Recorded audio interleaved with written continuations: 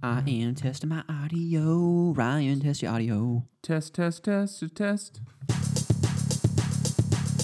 Welcome to Otaku Brothers, your friendly neighborhood gaming podcast featuring Rusty, R.E. Lewis 2011, and Ryan.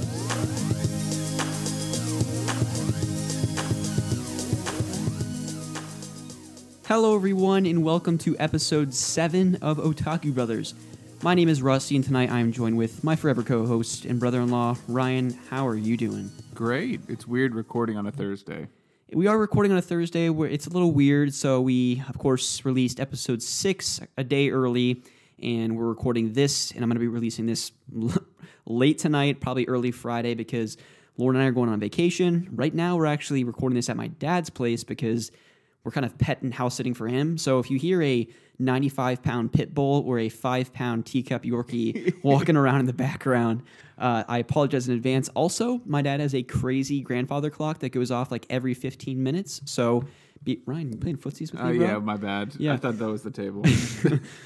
We apologize for the grandfather clock that will be going on in the background. So hopefully it's not too distracting, but we got a fun episode tonight. As always, listeners coming in real strong with the crazy emails. Travis, pipe down a little bit over there, with his wordy email. He likes to talk a lot. I'm kidding. We love it. Great questions, great discussions ahead.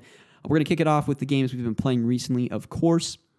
We're going to get into the listener mail, and then we are going to do something a little bit different. We're going to talk about kind of our fond summer memories, whether that be a particular family vacation where, we brought our portable handhelds and got lost in Pokemon or some random, handheld game, or just summer binges. It was too hot outside. We stayed inside with our buddies and just played games endlessly all day. So should be fun. A lot of good stuff kind of in the pipeline here. We think you'd enjoy it. And also, stay tuned. We have a outstanding guest of esteemed YouTube fame coming onto the podcast. He is someone I greatly admire in the YouTube gaming community and more recently in the Twitch streaming space. So stay tuned for that.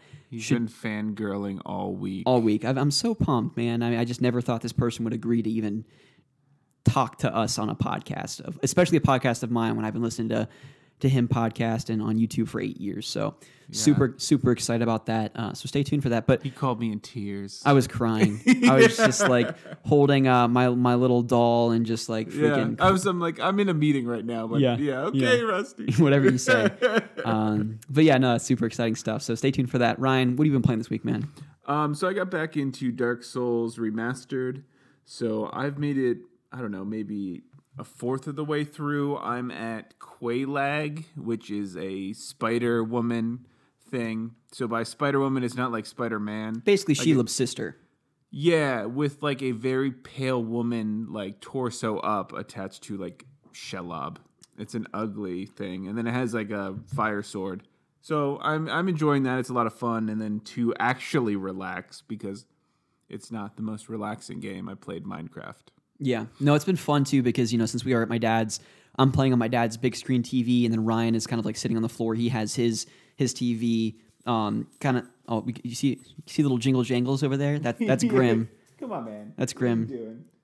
Dancing over there. But Yeah. And then Ryan has his flat screen TV right next to me. So while I'm playing the games that I was playing, I'll get to that in a second.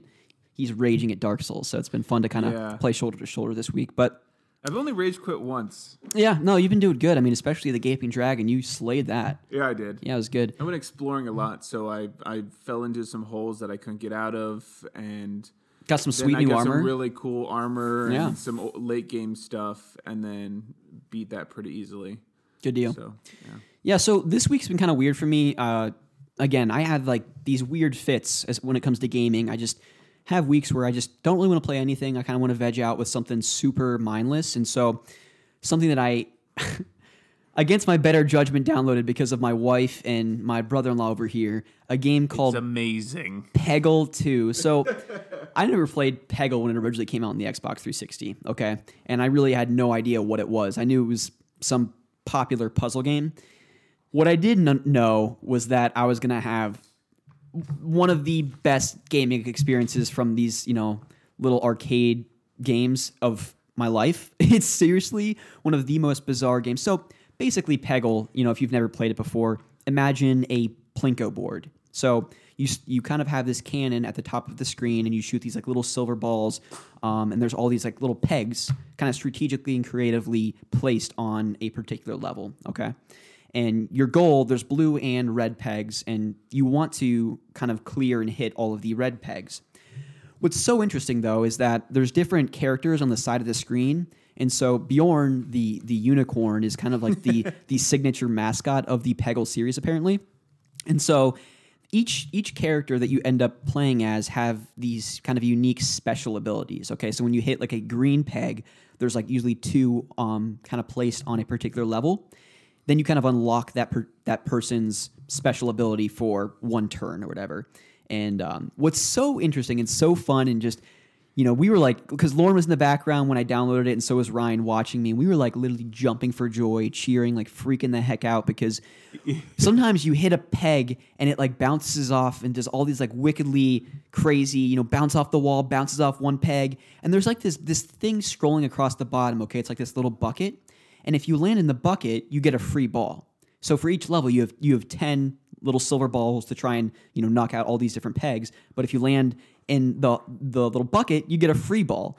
So when you kind of bounce off the wall and like over 20 different pegs, then you land on the free ball, it's just like, oh my gosh, I did it! And then when you hit the last red peg, it kind of like Matrix slow motion, and it like zooms into the screen. And when you hit it, and if you're playing as Bjorn the unicorn, it's like, and like this crazy epic angelic music starts playing, and then you can get a chance to like get like extra bonus points if you fall down a particular hole. It's so bizarre, it's wacky fun, and I've been having the time of my life playing it this week. And if you're not expecting the like concerto at the end, yeah, which I definitely was not. Yeah. And then, like, if your volume's up, it's just, you're like, I just conquered the world. Yeah. Like, this is great. Yeah, it was so fun. And I think it was even better that you two were there. And we were just like watching this crazy. Well, your internet was slower than we expected, so it went from like a 5-minute download to like an hour and a half later. Yeah, so Lauren was like literally half falling asleep because at that point it was like 11 o'clock or something, 10:30 or something like that. Way past what we're used to, like the 8:30 bedtime. Yeah, so it was just really fun. So playing that, a game I talked about a couple weeks ago was Jak and Daxter: The Precursor Legacy, of course, PlayStation 2 classic. I downloaded it on the PS4 a couple weeks back. And I'd actually gotten to the final area. I think I did mention that on the podcast. And this week I plunged through that, and I got to the final boss. And Ryan can attest, I was kind of raging a few times. It's a brutally challenging boss. When I played it originally on the PS2, I did not beat him, but I finally did. And it was so weird. Like, there's like, of course, multiple stages of the boss. And once you get to the last stage, I had no idea what I needed to do, but I really just had to collect this like little cloud thing that he was kind of like shooting out. It was a lot simpler than I thought it was, but in any case, I beat the game. I want to eventually platinum it. I've currently collected 90% of the collectibles, and me and my 3D platforming, I always have to. I think that now it's just a given. After Yooka-Laylee, I'm just like in this mindset that any 3D platformer I play, I need to just 100% You're going to ruin the experience and collect everything exactly by looking it up on the internet. Precisely. And then by the end of it, I'm going to like, I hate this game, and I never want to look at it again. Yeah. Although this week, while I've been working, I've been actually listening to the Yooka-Laylee soundtrack, and it's beautiful. I actually like it. So I came home and you were taking a nap. Probably. No, it's not as good as Banjo-Kazooie. Nothing is going to compare to, Grant Kirkhope's 90s, compositions of those N64 classics. But I think he did do an admirable job, whatever it was, 20 years later, creating Yooka-Laylee soundtrack. So check that out on YouTube. A lot of the soundtracks, a lot of the songs have a striking resemblance to some of the Banjo-Kazooie songs. But Jak and Daxter, fun. Looking forward to kind of going through and kind of collecting the rest of the precursor orbs and power cells and stuff like that. But the next two games that I really want to focus my time on. He has 2 more games that he's beaten this week. Yeah, so, I stay up late. Pete, I keep bringing him up on the podcast, but it's totally his fault. So I'm sorry. My wife, she hates me. I haven't spoken to her in like weeks because Pete Dorr, he's just speed running and all that good stuff. So yeah, You know, I feel bad for her, but Pete. So right, it's really entertaining. Like after you're like staying up late playing video games, Yeah. And then I'm like, hey Lauren, it's 4:30. You need to get up, and then you just spring up. Hey, and then you just fall asleep. Yeah, you came in this morning because every morning you come in and you're just like this glowing figure just staring up in front of our bed, and I'm just like, what's going on? I think this morning I was like, brother, what's up, man? Yeah, or something like that. Wow, how late were you up to be that excited? Yeah. Go back to bed, man. I literally sprung up and was You like, did. brother. I was like, oh, okay. And then Lauren comes out. Yeah. And then I just like literally just You just head zonked hit the back. pillow and was just out. Yeah.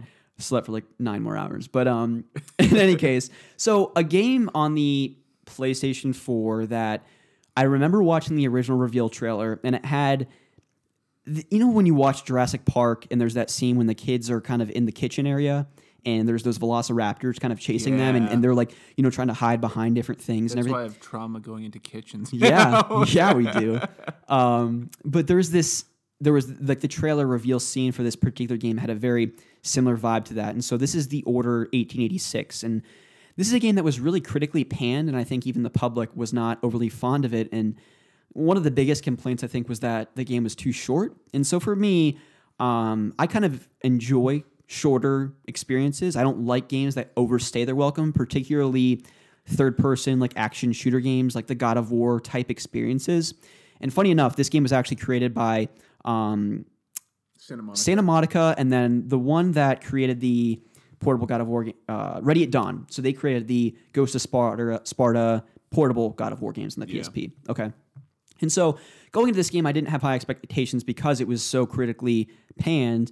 But basically, you start out in like this really almost, I don't want to say steampunk, but it's, I guess the best way I can sum it up without going into the details is it's Gears of War meets Van Helsing. Yeah. Okay. So you're basically these kind of covert group of people basically called knights. Okay. And there's this almost Jack the Ripper type stuff going on in the city that is not really being well explained. There's like a series of bodies that have just been completely ripped to shreds, and the knights kind of work together to kind of slay these things called half-breeds, okay, which are basically lycans. So if you've seen Van Helsing, they're basically werewolves. So you start off the game, it opens up, you're playing as Sir Galahad, and he's being tortured, and you don't know why, but he's actually, you find out, being tortured by his own men. So he escapes, and he's running across this bridge, and I'm not spoiling, this is like literally the first 5 minutes of the game, and if you haven't played at this point, you probably weren't that interested, but I hope I can sell it here talking about it. But anyways, so Sir Galahad, he runs out on the bridge, and by the first 5 minutes, we mean like half the game because it's short. No, okay, I'll get to that in a second. It's actually not as short as people think it is. So, he's on the middle of the bridge, and both sides have people on the ends of them basically saying like, "What are you doing? You're basically you can't go anywhere else." And so he just jumps off the bridge, hits the water, and then the title theme says "The Order 1886." So, of course, the game backtracks and you play up to that moment. It's very Uncharted-like because a lot of the Uncharted games, you start out, in chapter 12 or 14 in the game, and then you end up making your way to that point. Yeah. So it's very similar in that sense. So basically, the city, in the beginning of the game is in turmoil because there are like a number of those attacks. And so basically, there's two kind of facets of enemies. There's the lycans, the half-breeds, but then there's also kind of these rebels that are kind of trying to overthrow the government because they don't agree with like the politics that are currently going on. What's really interesting about this game, though, is that, and I think this is also maybe why some of the people kind of critically didn't like it, was that I just feel like there's like a lot of mechanics in the game that aren't fully realized. Like there's this one where you kind of communicate with these giant like blimps because they have visibility to the entire city. Okay. And so when you're doing particular missions, you kind of radio into them certain things and they tell you where to go, whatever. And you use the touchpad on the front of the PlayStation 4 controller. Yeah. Has like touch functionality.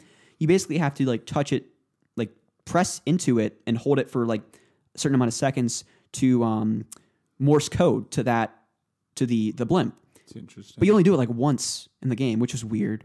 And then I love lock picking mechanics in games, especially like Skyrim and Oblivion. Yeah. I could literally play like an entire game with the Skyrim and Oblivion lock pick mechanics. Okay. Yeah. And there's a lock pick mechanic in this game, but again, you only use it like 2 or 3 times. And it just seems odd that a game would incorporate these things but never really use them. So I feel like in that sense, it was kind of...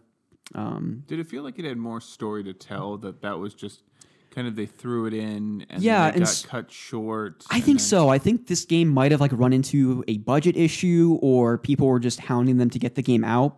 I mean, graphically, it's absolutely stunning. I think it's one of the best games that showcases the power of the PS4, even though it came out right along, the PS4's launch. I mean, similar to the most recent God of War, it's seamless transitions between cutscenes and in-game gameplay. Mm-hmm. In God of War, you'll be in a cutscene and then it kind of like pans over his shoulder. It's very much like that, and then you just go. Okay. What I think works so well with this game is the cover shooting mechanic. So think Gears of War. That cover shooting.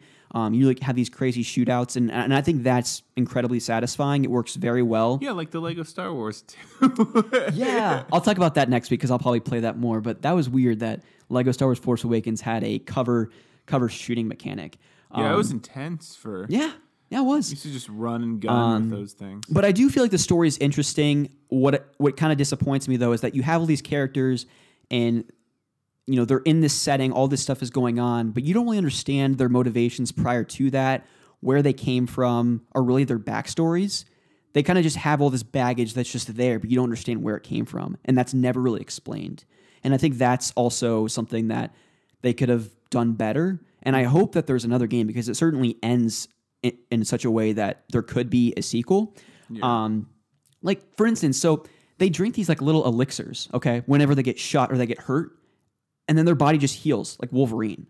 Like someone could get shot in the chest, they drink this elixir, they have it around their neck, and then automatically it just starts patching itself. But that's never explained in the game. They just have these weird elixirs. Yeah, I mean, Bloodborne, you literally like IV yourself with blood.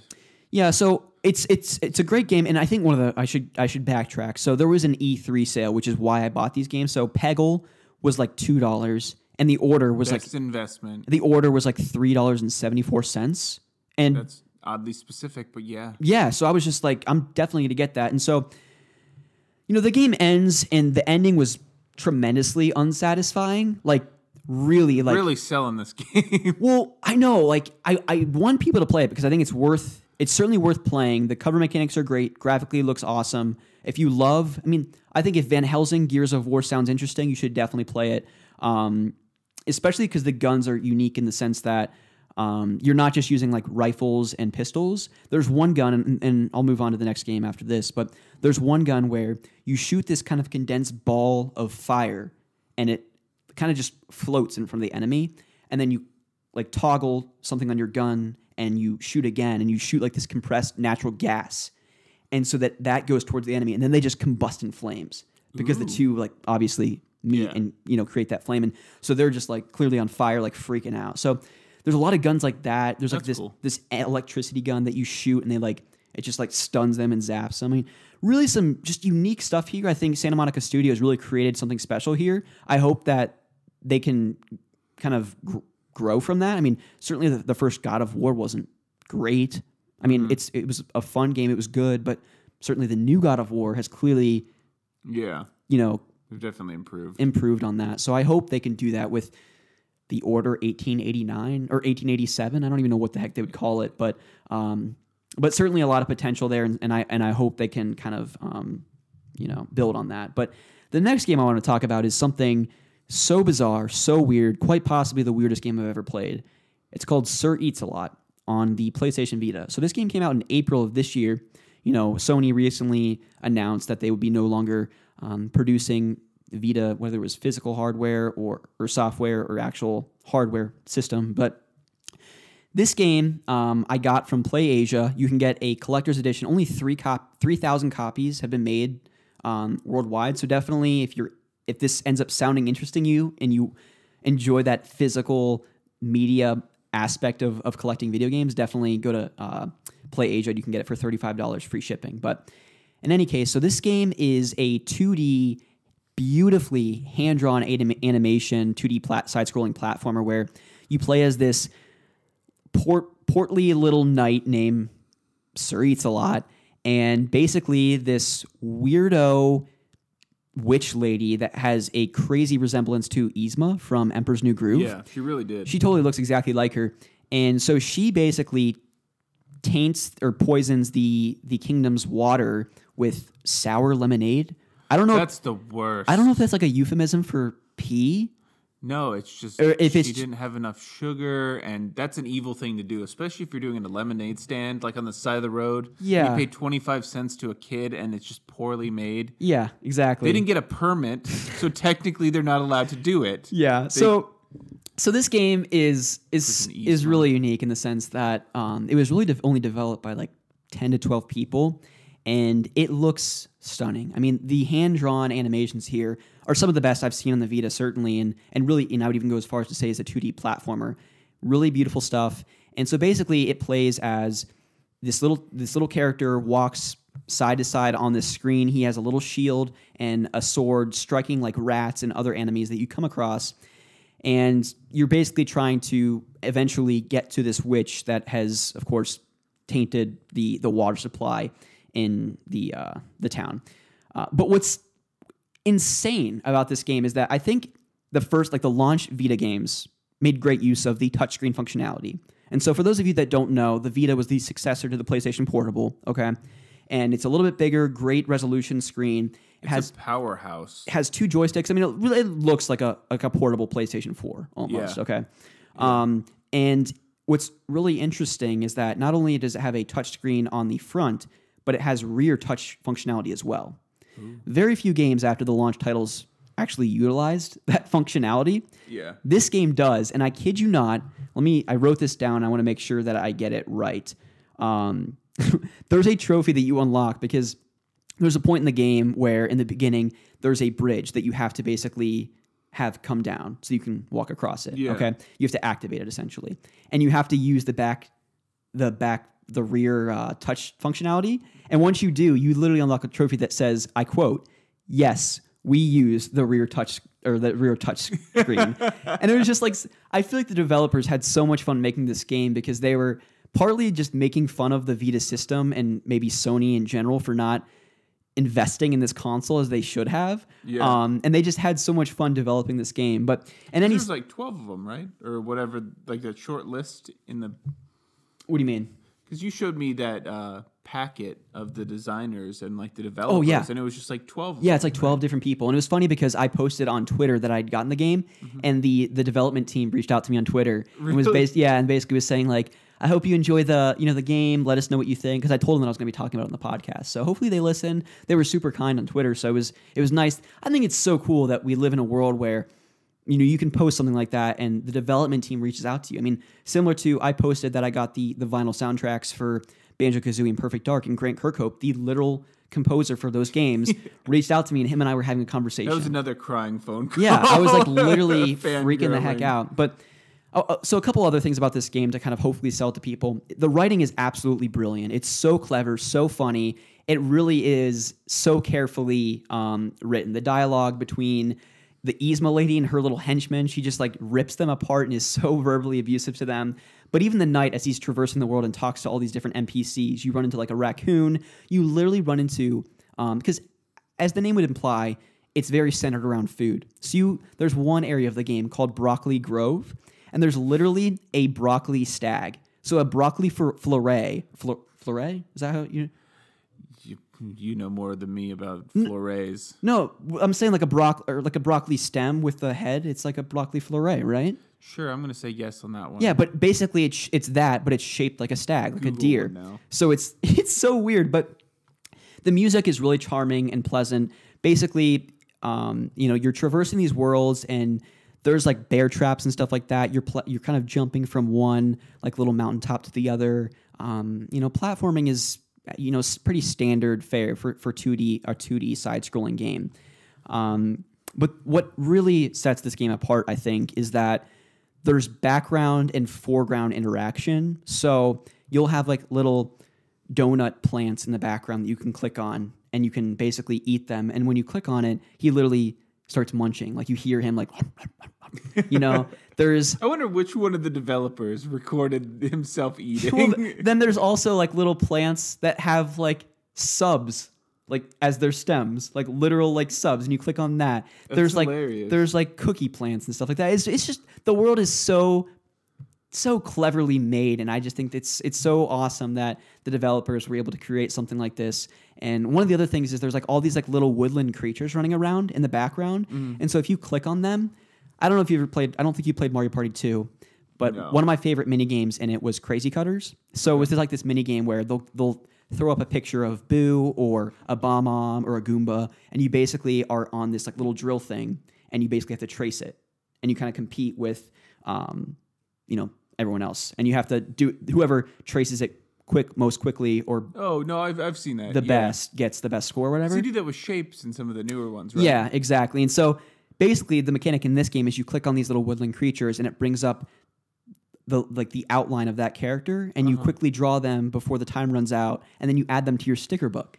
Oh. And so you kind of keep this like little journal as you kind of go through the world, and you have like a sticker book of all of the different animals that you come across. And they're really unique. They're not like just squirrels and broccoli deer.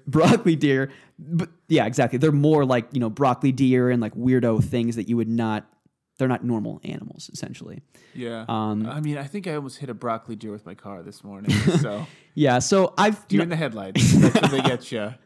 They do, man. Yeah. Especially broccoli deer. But I don't know. Cernius too. Oh my gosh, there it is. There's the cross. There's the pole vaulting over the joke line. Deer Bambi. But yeah, so if you enjoy 2D platformers, especially hand-drawn animation type stuff, I'd say this game is definitely worth a play. If you have a Vita, you can download it off PSN for $11.99. But again, the collector's edition from PlayAsia is so worth it. You get a beautifully made art book that really goes through the original sketches of all the different characters and stuff like that, how they mapped out certain items and all that great stuff. Great soundtrack. Like I said, the music is very pleasant and charming from area to area. You get a soundtrack of the game, and then you get like a little kind of collector's card of the game. So very much worth it if you like 2D platformers. What else did I want to say about this game? That was really it. I mean, I just think it's so neat that in 2018, not only am I getting new Vita games, but one of them is called Sir Eats a Lot. So I think it's a good time and definitely well worth the investment. So check it out. Yeah. All right, so now we are going to get into listener questions. We got some reoccurring writers this time and some new faces as well. So first up, my buddy Sean, someone I actually work with, said, "Hey, Rusty and Ryan, really digging the podcast so far. It's really easy to listen to and has inspired me to get into some games that I either haven't heard of or just haven't played. Just recently bought Perfect Dark, and I'm interested in Yooka-Laylee and Bloodborne. Awesome to hear. Let me know, Sean, what you think of Perfect Dark. I'm actually genuinely curious." So he says, "Anyway, I wanted to ask, how do you guys feel about board games? Do you have any favorites that you've played over the years? I did not play many board games growing up, but more got into them in college. I'm especially fond of group or party games that you can play with groups of 5 or 6 friends. I want to share a few of my favorites with you guys." So I think this is interesting because me personally, and I think I can speak for Ryan too, we're not huge board game players. We play the Lifes and the Scrabbles, and then some of the more adult games like they're more card games than they are board games. Yeah, What Do You Meme is one of them, and they're basically memes that you quote. Humanity. And of course, Cards Against Humanity. So things like that. But he goes on. I think this one's a pretty popular one. I've definitely heard of this one. He says, "The Settlers of Catan. Oh boy, I'm sure you've heard of this game if you haven't played it. The game has so much depth to it, easy to pick up, but hard to master. For those who aren't familiar with it, The Settlers of Catan is a game where the goal is to grow and expand your settlement through the acquisition or trading of resources. Different resources allow you to create different items in order to continue to expand your settlement. The first person to reach 10 points, different settlement options and specialty cards have different point assignments, wins the game. There are elements of competitive and cooperative play, and games can last for hours. I've played this game mainly with friends during college, but have gotten my family into it as well, and have continued to play it with different groups of people post-college. I find that I follow a different strategy every time I play, and so far I haven't gotten bored with it. There are several additions beyond the base game, but I personally have not purchased or played any of the other additions." So Settlers of Catan, I know so many people that play it, both friends and people in the YouTube gaming community and even on Twitter. I know Craig from TV and Lust plays it quite a bit as well, but have you ever played Settlers? No, I have not. Yeah, I haven't. I mean, it sounds interesting, but... Yeah. But yeah, no, I have not. Sounds like an intense Little House on the Prairie. Yes, precisely. He talks about 3 games here. So the next one he goes on is Codenames. This is a really great party game. The game involves 2 separate teams, a red team and a blue team. To set up the game, 25 different code words are randomly laid out in a 5x5 grid. The spy masters of each team, 1 person from each, will randomly select a grid, red or blue team, neutral code words, Grim shaking and dancing over there, and 1 code word will be the assassin card, which should avoid being guessed at all costs, as guessing this code word ends the game. It's like hitting the 8-ball early in pool. Okay, that's fair. That makes sense. He says the goal is to guess your team's code words before the other team guesses theirs. However, only the spy masters can see which words need to be guessed by each team. The spy masters will provide a hint clue word as well as how many code words they want their team to guess. For example, if 2 of the 25 code words are car and bike and are on the blue team's grid map, the blue team spy master might provide the hint of tire for 2 to allow his or her team the best chance of guessing these specific code words. So in practice, this easy of an example would likely not be seen, as the game is intended to make it difficult to link the code words to the same hint or clue word. This game is a ton of fun, and rounds don't take long at all, 15 to 30 minutes. It's also fun to alternate the spy masters between all the team members for separate rounds. Great for any group of people, and really easy to pick up and learn quickly. That's interesting. That's so bizarre, but it sounds fun. Yeah, it sounds like an interesting time. Yeah, good stuff. Especially depending on like each spy master's kind of take on it. Yeah. How clever they are at linking things. Yeah. I like that. It's cool. So the last one, and before I get into that, I just want to say my wife's an all-star, so I was like super tired before we recorded the podcast. Just so you guys know, it's 9 p.m. right here where we are, and she brought me a monster. So I love the listeners so much that we are recording this tonight. I'm going to edit it, and then I hope my job loves me because I'm actually going to push through some work tonight too. Probably not sleep, but... and she didn't come into the house. She texted you while we were going through the games we played last week. Yeah, and she's like, we said we were done. Hey, honey, is it okay if I come in the house now? And then she goes upstairs and she texts me while we started talking about questions. She's like, is it okay if I take a shower? Is it going to make too much noise? She's an all-star. She really is. Yeah, she's all right. Find a lady that asks about, if she's going to make too much noise during your podcast scheduling. She's a keeper. In any case... The number 3 game that he talks about is Bang. He says, this may be my favorite of the recent board games I've played. The game reminds me of the in-person party game Mafia or Werewolf, if you are at all familiar. I played Mafia. Yes. Is Werewolf, have you played that? No, I've played Mafia. Okay, Mafia is fun. I assume Werewolf just involves werewolves. Probably. And it's kind of like Mafia. Yeah. So he says, in Bang, players are assigned one of 4 roles: a sheriff, deputy, outlaw, or renegade. Each of these roles has separate goals or interests. The sheriff and deputies want to kill all outlaws, and the renegade, the outlaws want the sheriff dead, and the renegade wants to be the last man standing, with the sheriff being his or her last kill. What makes the role assignments interesting is that roll cards are randomly assigned, but whoever receives the sheriff card has to flip his or her card so that everyone knows who the sheriff is. In addition to being assigned separate roles, each player will be assigned a unique character, which provides different special abilities and health amounts. During your turn, you will draw 2 action cards, play as many action cards as desired, then summon Exodia. I'm kidding. I'm sorry, Sean. I had to add.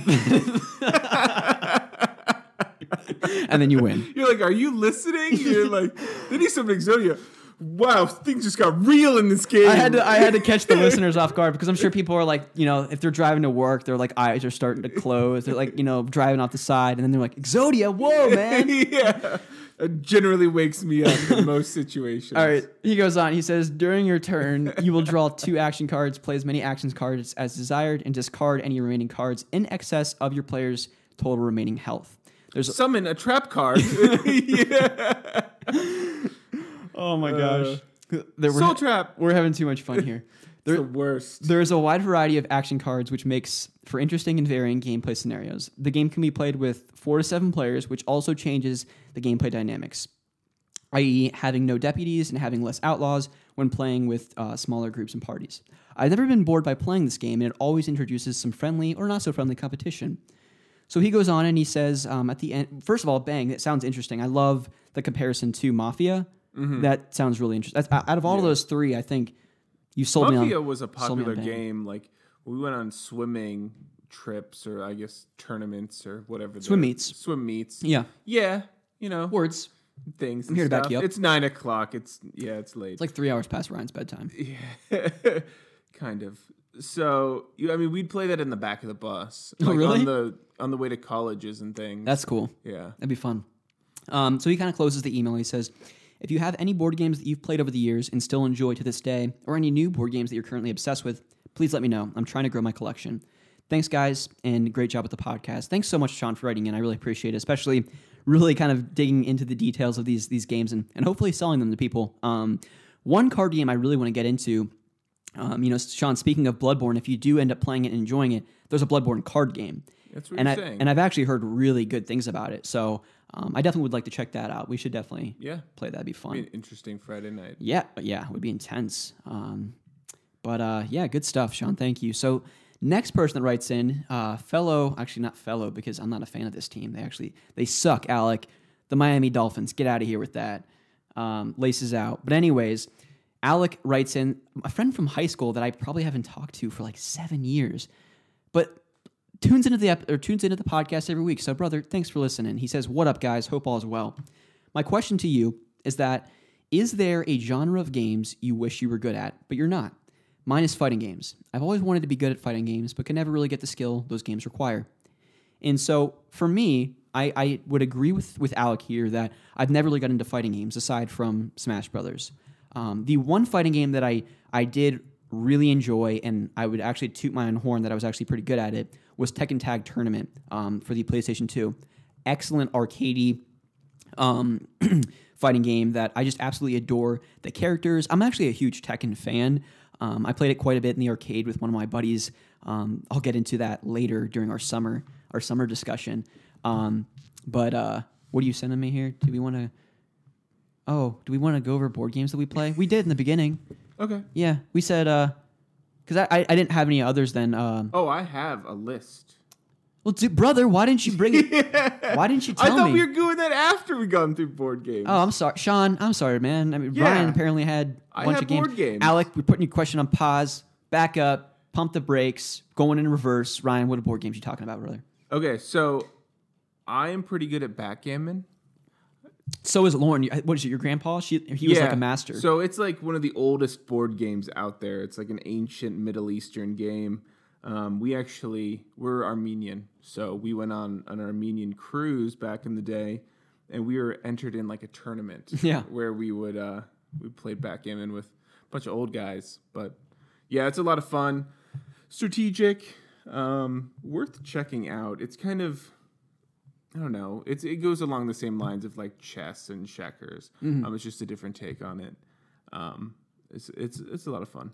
And then checkers, I was the 4th grade checkers champion. Yeah, you were. Which makes me kind of a big deal. Yeah, it does. Yeah. So we had 2 classes that were kind of combined, and the teachers would kind of like co-teach these things. And there was this other kid, Mitchell, and I don't want to say his last name, yeah, but fair. Yeah, we were like the best checkers kids. Yeah, they like put us in a corner because we're the checkers kid. But we would like battle it out, and we had like these giant like tournaments of checkers. That's pretty awesome. And I was victorious. Yeah, you were. Do you have like a trophy to kind of commemorate that? No, my self-esteem grew higher. That is the only trophy. Based off of checkers. Yeah, that's the best kind of trophy. Yeah, sure. And then Scrabble. I like Scrabble, but I suck at spelling because of Hooked on Phonics. Okay. Because it's like, sound it out. Yeah. You're like, okay, well, is it an F or a bunch of PHs? Yeah. You just put PHs everywhere. Yeah. Yeah. So Scrabble's a lot of fun, though. Okay. I'm so glad you brought us back to this question because I actually have a great story. So keep going, though. I'm glad you brought this back to this. No, all I have is games that I wish I were good at now. So go ahead with. Do you want to rattle those off? Yeah, I wish I was better at chess. Oh, me too. Lauren, I'm going to teach her. We want to get a wizard's chess set, like a really nice Harry Potter. Yeah, they're like $300. Yeah, like a glass piece set eventually. Maybe like I do too, but I want to learn how to play. Yeah. I can't think. I've watched so many videos on chess. Like, there's this guy. He's like the best in the world now. He's like mid-20s. He's a grandmaster, and he was battling out like 20 different people. Really? Turned around. Wow. And memorizing all the boards. And I'm like, you know what? Maybe I should just drop trying to learn chess. Yeah, I mean, I'm not like a savant when it comes to chess, but I definitely enjoy the game, and I do know how to play, but I'm in no way proficient in the game of chess by any stretch of the imagination. That and Rubik's Cube, I want to eventually. Oh, yeah. Will Smith, he can do it in like seconds. Yeah, the problem is like all the algorithms. So you do one side, and then you do it by layers, and then you eventually get to the bottom and then complete it. And I can usually just do the top and the top 2 layers, and then I just completely forget the actual combinations. Mm-hmm. But that would be a cool one. And then I'm not really good at memory games. Not that I really want to be good at memory games, but I want my memory to be better. So you're saying you want to become a world champions Bop It player? That Bop It is so frustrating to me. Bop It! Because I get so excited. I'm like, I suck at this so bad. My dad, your enthusiasm. We had Bop It Extreme, so there was like... Twisted, screw it. Yeah, like, there was like four like notches, and then of course the middle button. Mm-hmm. My dad was like world-class champion at Bop It Extreme. Like the guy... Put that on a resume. For sure. Like top of the line. Like, you know, like I have like Rusty Lewis CPA. He needs to do like... Because I'm a junior. My dad needs to do like Rusty Lewis, Bop It Extreme player. They tell you in college to be like unique on how you do it. And they tell like a story like you mail a company a shoe and you're like, now that I got a shoe in the door, why don't I walk in and give you the other one or whatever? Yeah. Like to get an interview. It's like all you have to do is mail in a Bop It with your resume. That's what I'm saying. And just do your combination. Like Yeah. For sure. Where the heck were we going with that? You want to memory games, Simon, all that kind of stuff. Yeah. So your list. That's my list. Good deal. So I want to just talk about a quick, story. It kind of ties into like our summer memories, but since it relates specifically to board games, I kind of want to talk about it now. So, okay.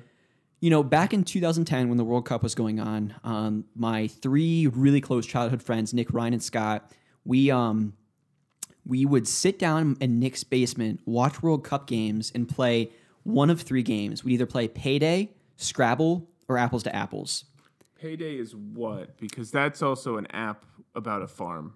So, no, it's not that. So Payday is like, it's a calendar, like a month calendar, and you basically, on certain days, it's like you get paid, you have like a profession.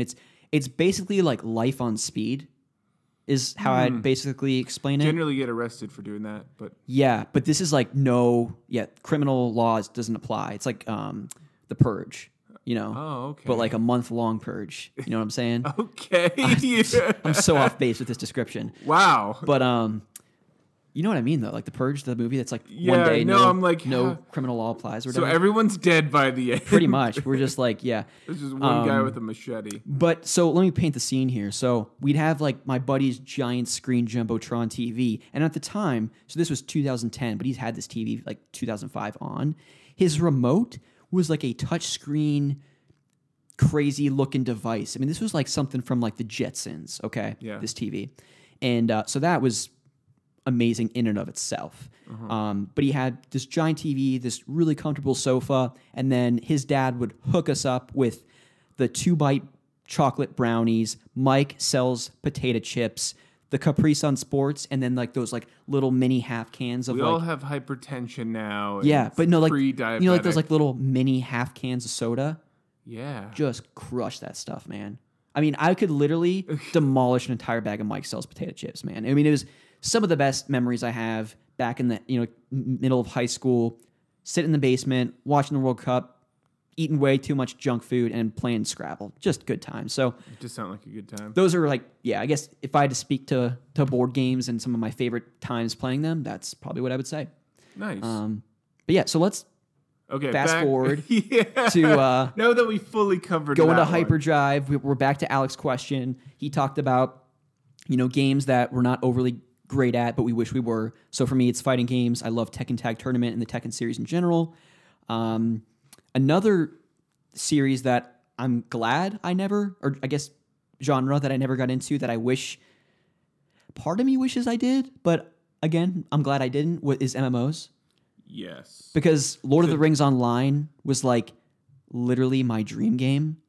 That's RuneScape is as close as I got to like a WoW. Yeah. I mean, it's technically an MMO. And I think you and I are very much the same in that we have addictive personalities. I have a very addictive personality. Yeah. And so like I just convinced Ryan to download the eBay app on his phone, and he's already like shaking over there because he's like fidgeting like I need to buy. I need to buy. Because we are going through like later on video games that we played on like car rides and things. Yeah. And I was going through, I actually had to charge my old PSP, and I'm looking at these save files, and I'm looking, I was like, is this the right game? And then I see the logo, I'm like, I totally remember everything about this. Like, you see the cover art to this PSP case, and you're like, yep, I remember spending way too much time and not talking to anyone while playing this. And of course, the good brother-in-law that I am, I that. proceeded to tell Ryan that PSP, if you're getting into video game collecting, is a great system to get into collecting for because it's relatively inexpensive. And then I looked, and the games that I won are $6, which so is good. Ryan's going to be dropping some serious dollars tonight. Yeah, all of $12. Boom. But yeah, so for me, MMOs, the closest I ever came to playing an MMO was Toontown. Of course, my love of Disney. Such an amazing game, and it's funny because they shut down the servers maybe like 3 or 4 years ago. It's free now. And it's free. It's not the same game. The assets are different, a little bit tweaked because they can't get the license. But I would like to download that and just kind of like maybe for like 5 or 6 hours just to relive some of those memories that my sister and I had playing. You could get into RuneScape. Yeah, let's not go down that rabbit hole. Good. See? Good. You're not fully an addict. Yeah, exactly. But like stay away. Recently, and this is maybe we get quickly into this. Really, we won't go into details, but whatever the organization is has clinically 13 diagnosed gaming as a disorder. Yeah. And so it's interesting. Like, I don't know people personally, but I know there are people. I mean, there's like literally that show Intervention or whatever, and there's like literally episodes about people that are addicted to MMOs. Their social life goes down the gutter. They quit their jobs or they get fired from their jobs. They stop caring for their own health, and it's sad because those games are meant to be enjoyed, and the creators, of course, of those games have no intentions of doing that to people. But I mean, it's just sad that people get kind of sucked into those worlds, and I mean, rightfully so. I mean, some of those games are ridiculously fun and addicting, and grinding for that new piece of gear, and you're in these guilds where it requires you to keep playing, and you can't take breaks because you need a certain class of character, whether it's a tank or a mage or a warrior, and they need you to grind through that dungeon or whatever. I think the scariest part of those is when you get into the group of people that encourage you to keep on playing because they need you. Like anything with a guild, like Star Wars Galaxy of Heroes, I played that for 2 years every day. Yeah.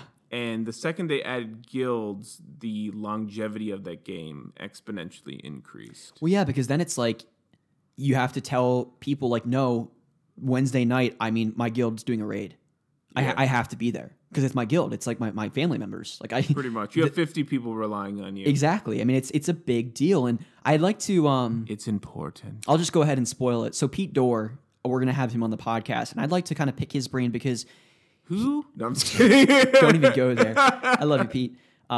He had I think, Pete, I can go ahead and say a serious addiction to Final Fantasy XI. Like, he put thousands of hours into this game back in the day.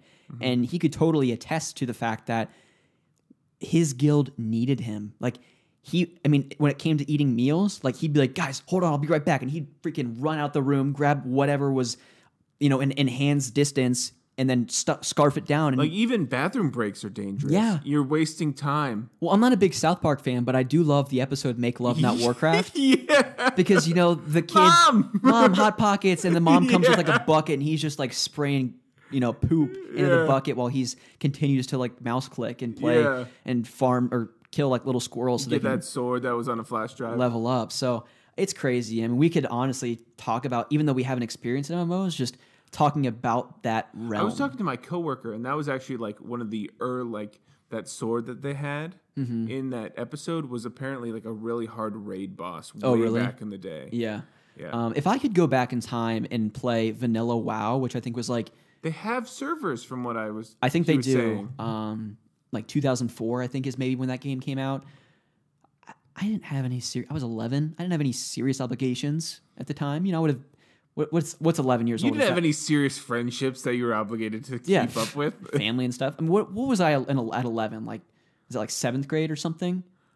I have no idea. 6th or 7th grade? I don't know how ages reflect. They don't translate because yeah. people nowadays are like kids. They try to look like 30. Yeah. I looked 11. When I was like a tall. I still look like I'm 11-year-old. 12. Yeah, you've aged a lot. A full year.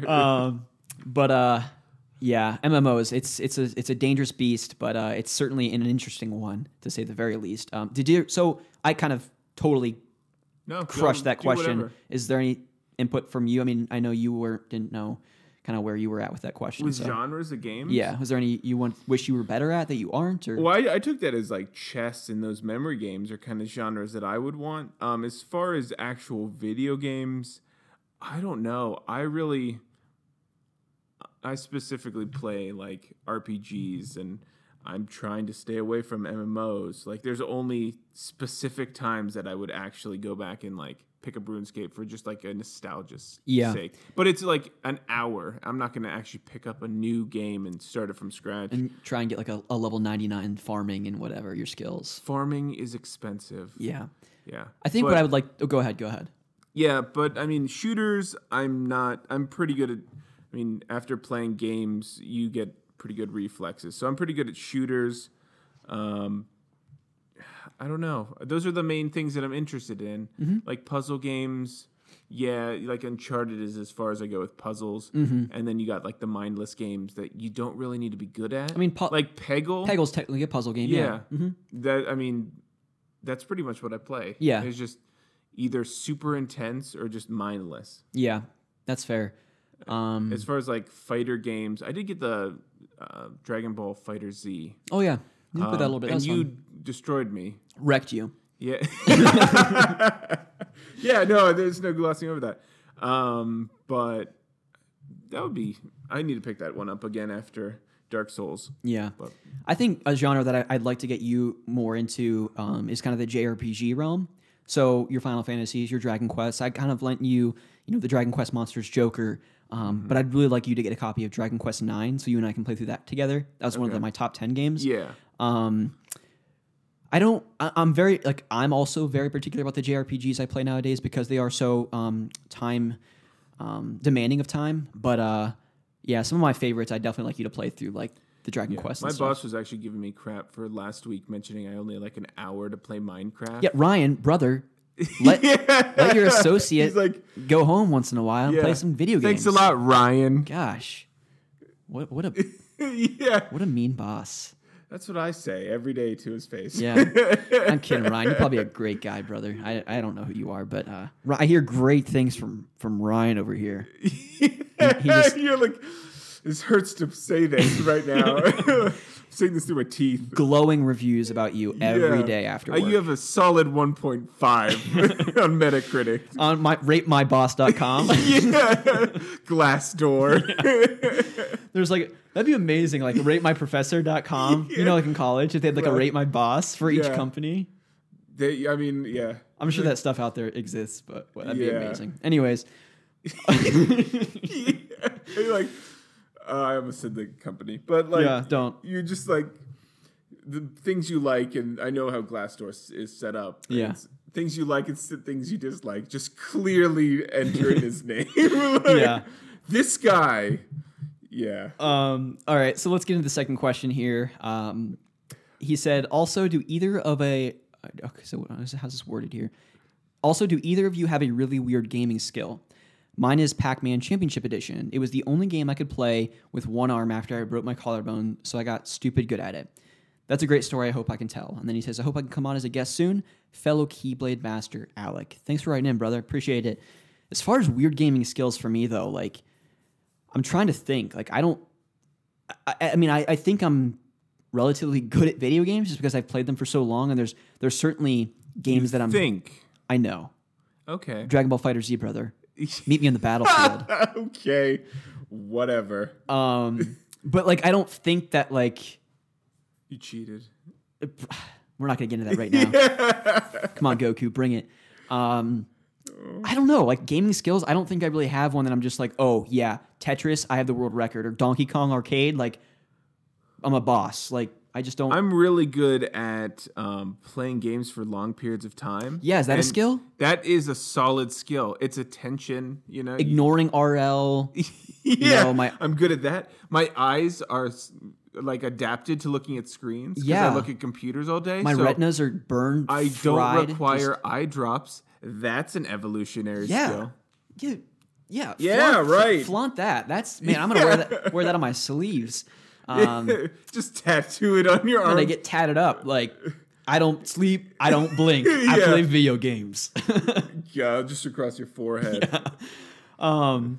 Yeah, I'm Taku sorry. brother, this just like under finger. your eye. Yeah. I have teardrops for each of the times I haven't slept. and Yeah, beaten- for the number of platinum trophies, you have an eye drop. that would be Yeah, amazing. Pegels, platinum trophy. Yeah. What are you gonna do? Yeah. Just Pegels large across your chest. I just have Bjorn the unicorn. Yeah, on your back. Oh my gosh. I'm so sorry. take The him listeners anywhere. are just like fast forwarding this part of the episode. Yeah. It's okay. We're having a ball. All right. So Travis, in traditional fashion, writes in a book. So I'm gonna try and do the Spark Notes version of some of this. I'm sorry, Travis, brother. I want you to know that I've read every word and I do appreciate it. So he says, "Hi there, gents. Travis again from Northern Eriador. I want." Lauren and I went backpacking there once. It's really nice in the spring. Yeah, that's what I've heard. Yeah. Yeah. Lots of Ents and little oldie fonts running around. Anyways, he says, I wanted to say again how much Google I'm... Earth doesn't cover it really No, well. they don't. They don't. Yeah, it's kind of off the beaten path. They don't do it Like, justice. If you GPS it in your car, you have to do a few updates to actually get it. Yeah. Yeah. My headphones popped out here. It's all right. Just a novice over here messing with Amateur your mic. podcasting. All right, so he says, Rusty talked about Hollow Knight last episode as one of my most anticipated games at E3. He said, I wanted to give you two a glowing review for it. You know what? I'm going to read all this, Travis. I'm going to Spark Notes your questions. He says, I'm only a few hours in, and I've barely scratched the surface of what I've been told is a 20-plus hour adventure. It's already one of the best, if not the best, Metroidvania-style game I've yet played. And I love me some Metroid. Remember, when Travis wrote in for his top 10 games of all time, Metroid Prime is his favorite video game. He goes on, it's not a game that holds your hand. You drop right in and have to explore and discover the lore of the world yourself, which only adds to the dark atmosphere of the game.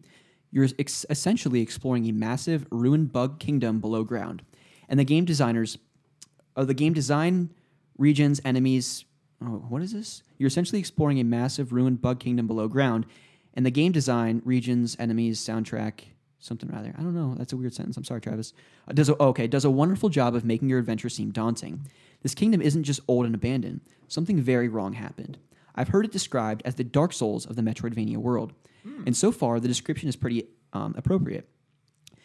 There's a sense of unsettling darkness and dread, and bosses can be monstrous and difficult until you learn the patterns. I get some Binding of Isaac vibes at times as well, as the enemy design is, oddly enough, cutely grotesque at times. You can fight a boss, and then its corpse will lie there afterwards. I'm just barely getting the hints of the larger story, and I'm already captivated. Definitely worth the $15 price tag on Switch. And the developers, Team Cherry, already built in 2 DLC packs they've already released in addition to full access to another one they're currently developing. They're a small team and seem to really care about allowing fans of their world to keep experience it without paying extra. And so, yeah, I love that, Travis. I think it sounds outstanding and certainly right up my alley.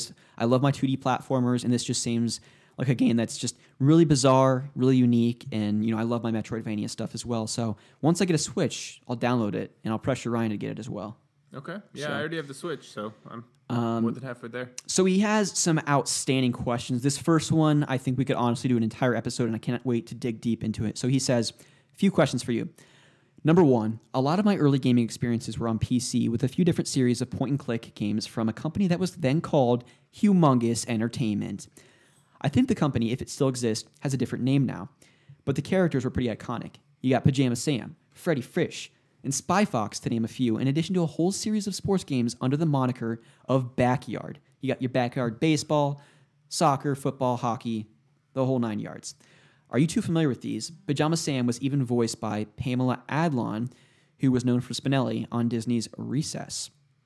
So, wow. Okay, Travis.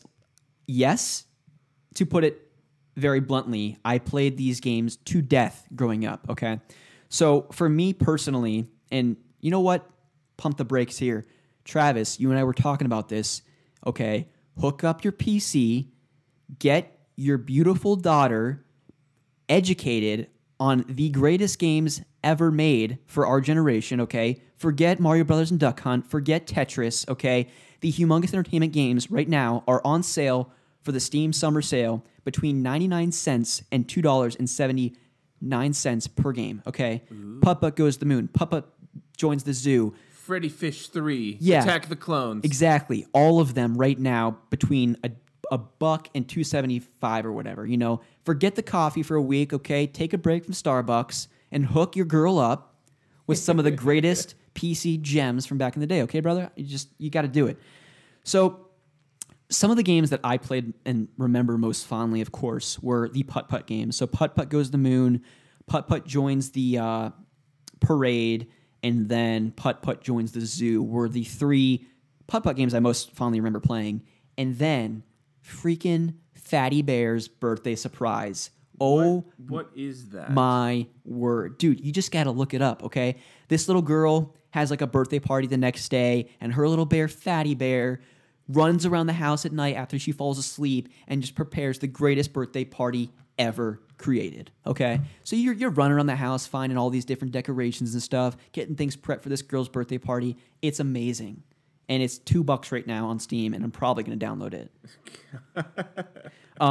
You know, the Freddy Fish games I actually never really played. How dare you? Well, okay, not entirely. Okay, so I'd go to the public library, and they would always have those games on display. Yeah, they were hilarious. And so it was always my hope and wish that, you know, a PC would be open. I'd rush over there, man. I'd boot it up. I'd boot up Freddy Fish and his little partner in crime. He was like a little green fish, like a guppy or something like that. Yeah. And that's all I really remember. I just remember exploring like abandoned ships in the bottom of the sea and finding different. You do like solve crimes and things. Yeah, it was so cool. I mean, just the most unique games and so intriguing, and you just get so engrossed in those like little point and click adventure games as a kid. I don't know why this was like a sales thing, but I got Freddy Fish 3 at a Great Clips. It was It was like a really promotional thing, or what was that? Yeah, like if I got my hair cut there, they would give me this video game, Freddy Fish. I was Really? like, this is the weirdest kind of marketing ploy, but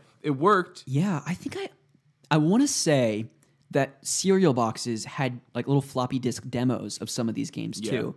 I can't say for certain, but I feel like that was a thing too. They had a lot cooler stuff in cereal boxes. Yeah, now there's like these little like garbage. They're not even toys. They're just throwaway pieces of crap is what they are. Yeah, and you can't even write them off. Yeah, and there's no sense of like anticipation because there used to be like those write-ins. Like you'd cut off the cardboard after you finish the cereal, and you'd write in, and you get like a cool little knick-knack thing. But that anticipation of waiting for the mailman to deliver that to your house was like waiting for Santa Claus to come at Christmas. Do they still have like box tops for education? I think they do because they Really? I think they still have them on like granola bars and Gushers and stuff like that. Okay. But yeah, I think that's still. Gushers. It's been a while. You know, it's funny when Lauren has like a really rough day at work. She'll sometimes stop at like Walmart on her way home. Yeah. And get like a box of Gushers. And Gush. she just like looks at me and has a box of Gushers. I'm like, girl, crush it. I see how your day was. You crush the Gushers, all right? So some other games, like old school PC games that I remember playing growing up, one of them was Candyland, okay? Really? This game was amazing, okay? So clearly you're going around the board game, but you know in the board game you have like the different people. Like there was the lady that was in like the Winter World, the Winter Wonderland, and then there was the candy cane guy and the little gumdrop mole thing. So you basically visit all of them, and they have like these little fun mini games once you go to each of them. Ooh. And of course, there's like the black licorice thief or whatever that's like the villain in the game. Yeah. But what was so fun, so in the beginning of the game, this thief steals all the candy from this old man's store. Very similar looking to Charlie and the Chocolate Factory's grandfather. Okay. Okay. And so at the end of the game, you end up getting to this palace with all the candy, and you just like click as much as you possibly can, and just because all the candy's just like spread out across the wall, and you just click all the candy that you want, and that's the candy. You have like I don't even know, like 2 minutes to click as much as you want, and then that's the candy that you end up almost like the Grinch with his giant sleigh of toys, bringing it back to the shop. And then it just like unloads, and the old man's like jumping for joy because you brought all this candy back. And it's just like this epic moment as a child when you just like do that. And of course, kid in candy store type thing. It was just so fun that they were able to bring the board game to life in interactive form. So that was really fun. Another series of games. So you know the old school Fisher-Price action figures? Like there was the little castle and like those little figurines that you had, and then there was like a pirate ship boat. I don't know if you've ever played the Fisher-Price toys. I did. Well, there were interactive point-and-click adventure games. And so two of them that I played was, let me see here, Fisher-Price Western Town. So it was like this like old-school Western theme point-and-click adventure. And then there was a Fisher-Price Great Adventures Castle, which was basically like this like knight in shining armor type thing. You had to go around and get like, what is the Knights of the Round Table or whatever? Oh, yeah, the Knights of the Round Table. So you were basically like a King Arthur type thing. Yeah. And you eventually had to go and recruit all these different knights and then go to like this castle and infiltrate it and like beat the final boss or whatever. But it was so fun. I played that game probably 100 stinking times growing up. So many times. And then I'm sorry, I'm going on. When he mentioned this topic, like I said, I could go on for hours about old school PC games. Sure. The last one I want to talk about is a game no one is probably going to remember. Sorry, I just like bumped my mic. Harry and the Haunted House. So this was a game where you were in a field playing baseball with a bunch of your friends, and you ended up hitting the baseball into like this weird, dark, haunted house. Like Sandlot? And yeah, kind of thing. And so it like went through the window, and then you and your friends have to go to the haunted house and try and find the baseball, and you're like wandering this mysterious house and everything. And I don't even remember what happened, but I actually posted on Twitter about it a couple days ago because once he wrote into this question, I was kind of exploring old school PC games that I'd played, and just so fun. So fun. I wish I could go back and experience that one, but I'm definitely looking forward to playing some of the Humongous Entertainment games. But what about you? Any other? I think I mentioned it last time, but Stunt Rally. It was like a racing game, pretty zoomed out from like Need for Speed games, and then you just had basically like a plot or like a cube or a square of land that you could build in using these like more or less connector sets, and then you get to go around and race on that, which was a lot of fun. Yeah. So that one, and then there was like this pizza Lego game, like you're a pizza delivery guy. Really? Yeah, and you got to like, so there's like a starting world, and then you got like teleported into like a Jurassic World and like space, and like the entire time you could like change all these like trees. You could change them into different Lego trees. This wasn't Lego Racer. No. This wasn't like a racing. Okay. No. And like the entire time, because you're a pizza delivery guy, you can throw pizzas at people. Really? Like the entire game. That's really cool. I'd never heard of that before. Yeah, and I mean, before, like the final boss, you're like in space and like you're jumping on platforms and stuff. I went back recently, and the game probably took me hours to beat. Really? Yeah, back in the day. And I think it took me about 45 minutes to beat. That's awesome. As an adult, but it's going through and beating all those levels, and like you can fly around in planes over a jungle and things. That's neat. A lot of fun. Very cool. That's interesting. Yeah. Is that it? Yeah. Cool. I just had two. Yeah, such a fun topic. I mean, I'm so glad we grew up at a time where we still had those like old school interactive point and click adventure games, but at the same time they were educational, and just meaningful. So I think that's super neat. I'm just so glad. And I hope, Travis, you can kind of show these games to your daughter. She'd probably just have a ball, especially with Putt Putt. I feel like that and Freddy Fish would be so right up her alley, and she'd really enjoy those. But the next question here, I'm not going to read the whole thing, but basically the root of the question is, Travis is asking about glitches in games, and he kind of talks about one specifically, in a game called Sphinx and the Cursed Mummy. This is a game that I recently came across on the PS2. Well, I didn't recently come across it. It always intrigued me because, one, I love Egyptian kind of that time frame, and the character on the front cover almost looks like he is wielding a lightsaber.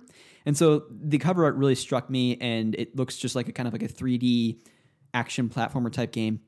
Travis talks about a specific glitch in it that is game breaking, and so Pete Dorr, Mr. Speedrunner Champion, this might be a new game you might need to kind of glitch and speedrun. But in any case, he's asking here about if we've ever come across glitches in games. And for me personally, like, there's only one that I think Ryan and I want to talk to. So yeah.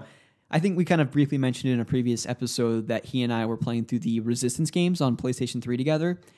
And so there's this, part in the Resistance 1, Fall of Man, where we're going through this tunnel, okay? There's like these nasty little like critter things that come out of eggs and just like start coming at you by the hundreds. So we crossed this line where essentially it triggered these enemies to start coming towards us. And then we just launched like 500 feet up in the air, literally could visibly see the entire map. Yeah, it was actually really cool. Really neat. I wasn't even I wasn't going to complain. No, I mean, it was just like we died, we lost a little bit of progress, whatever. But it was so cool. Like, I felt like I was kind of the programmer or developer, like on the PC, kind of like structurally creating the level and the map design because we could see everything. It was also like taunting us because we saw that we were like maybe like 20 steps from the end of the level. Yeah, and we of course naturally plummeted to the ground. I kept falling into nothingness. You actually felt... I got to the level, then I was just overwhelmed by these monsters. Yeah, and you got killed. But that's the only thing that I've really come across. I mean, there's like minor things that aren't necessarily glitches, but like one example Ryan and I were talking... Yeah, exactly. Like wall clipping in games. Like your axe kind of goes through the wall, but it's not, of course, not supposed to. But yeah, nothing... Usually one-sided walls are like how they render it. So like... You can fall through a cliff edge and then you can't go back. Yeah. That's one. You can let him go. Okay. Yeah, just let him. Yeah, I don't know if Mew is technically a glitch or Masingo. Oh, that's a good one. Masingo's definitely a glitch. Masingo's just coding of going towards like 0, right? Yeah, yeah. So those, I guess, are glitches. I don't know. Nothing as crazy as Resistance just being launched out of the stage. Mm-hmm. That's good. Which was actually enjoyable. Yeah, no, glitches are interesting, though, because certainly for speedrunners, like, you can glitch Ocarina of Time and beat the game in, like, less than 10 minutes, which is just baffling to me. I watched Red version be beaten in 25 minutes. Yeah, that's insane. Yeah. His next question, I'm actually going to read the whole thing, because there's an iconic song that I've just kind of memorized, and I kind of want to sing the first verse for you guys. Oh, gosh. So just kind of prepare for that. Question 3, he says, this one seems like it could be a whole podcast theme, so feel free to skip this one if you're already planning on it. Video game bosses. Which are your favorites to fight? Which ones do you hate? And which ones are the most memorable? He says, I could spend way too much time sharing my answers, so I'm pretty much going to leave this one to you two. However, Demise from Skyward Sword was thematically incredible. A one-on-one sword duel in a beautifully sculpted alt dimension. And the infamous Conker's Bad Fur Day pretty much made every boss memorable. I mean, an anthropomorphic boiler whose weak spot is its lower half. I'll even take it a step further, Travis. His male parts, was his weak spot. And of course, the king... As they generally are. Yeah. And of course, the king of silly bosses, the great Mighty Pooh. And so the song goes like this. Me. I am the great Mighty Pooh, and I'm going to throw my at you. A huge supply of tish comes from my chocolate starfish. How about some scat, you little twat? What? Wait. That's one of the bosses. So he's literally a great heaping pile of dung. What game is this in? Conker's Bad Fur Day for the N64.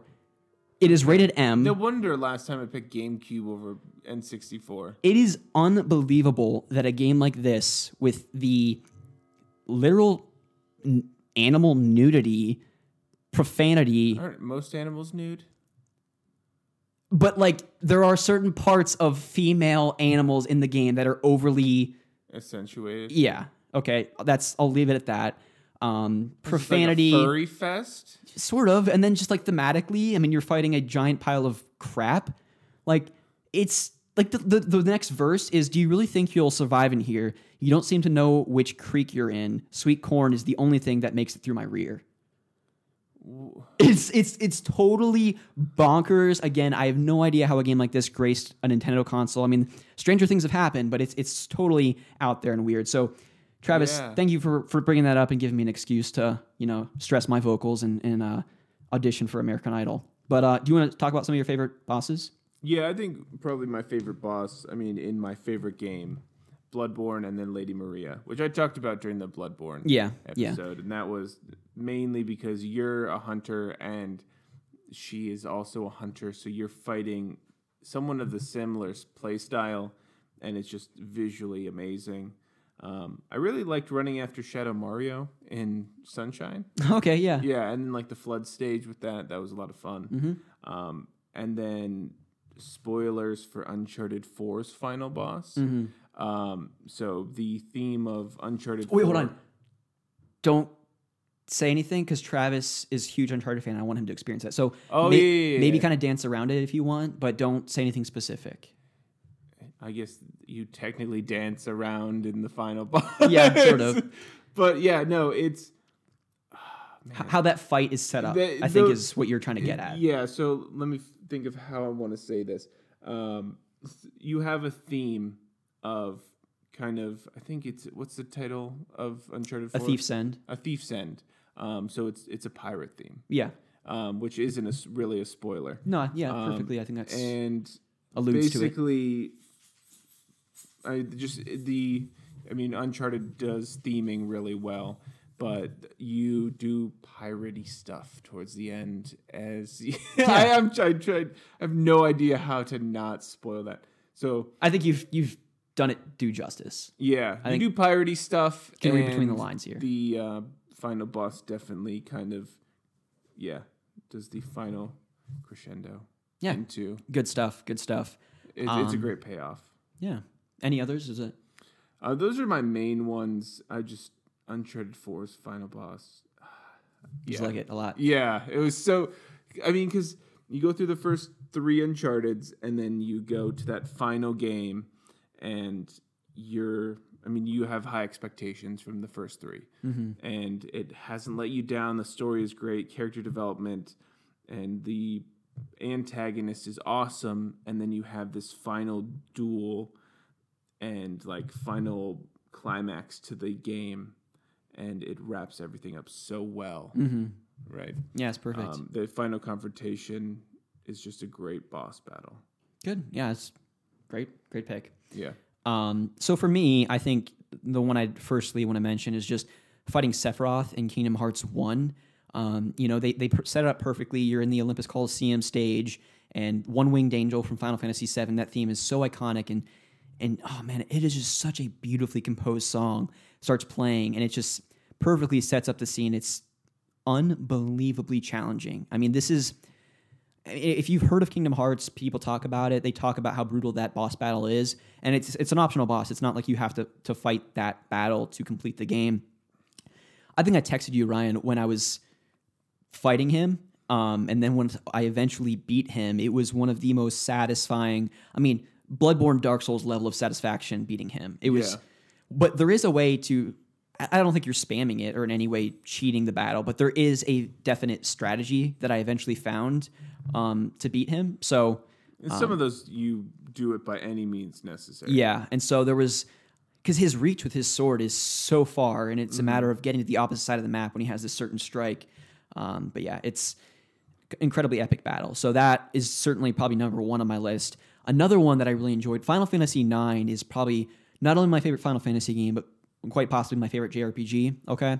And there's a boss battle in there against this thing called Black Waltz III. And so it's basically an oversized, terrifying-looking Vivi. You know, Vivi's the one that's on my shirt and on the logo of the show. And so in the game, in this particular scene, he you're on this airship, okay, and he comes onto the airship, and Vivi is standing there, and a bunch of like black mages come around him to try and help him fight this character, this villain, and he casts like this Thundaga spell, and it goes into this cutscene, and it's like slow motion. All of the black mages like fall off the airship and are just plummeting to their death, and they kind of zoom in on Vivi's face, and it's like this very emotional moment where Vivi's like lost like all of his friends, you know, and Princess Garnet, the other kind of or protagonist in the game, is kind of like trying to comfort him, and it kind of like leads into this boss battle. But just his design, I mean, I love Vivi's character, so to kind of almost have a darker, more grotesque looking Vivi that's like 9 times his size for me was just really cool. Yeah. And plus just how that scene kind of plays out, it was really unique and It sounds interesting. just emotional. Yeah, Final Fantasy IX, if you're going to play an earlier Final Fantasy game, I mean, most people would point to Final Fantasy VI or 7, of course, but I would point to 9 because it has a more childlike animated art style to it, and it's just very appealing, and the music is phenomenal, so I definitely recommend that one. Some other ones that I kind of want to just spitball here, I think the first time I fought Master Hand in Smash Brothers on the N64 was just like, why is there a giant glove attacking me and shooting lasers out of its index finger? Yeah. Excuse and me. then Crazy Hand, and then there's just 2 hands on the stage. Yeah, I was just like, what is going on? So that was really unique. Ganondorf and Ocarina of Time is such an iconic battle, of course. Poseidon in God of War 3 is incredibly epic. Yes. Looks so... Really, most of God of War 3 bosses. Yeah, so crazy. So Yeah. crazy.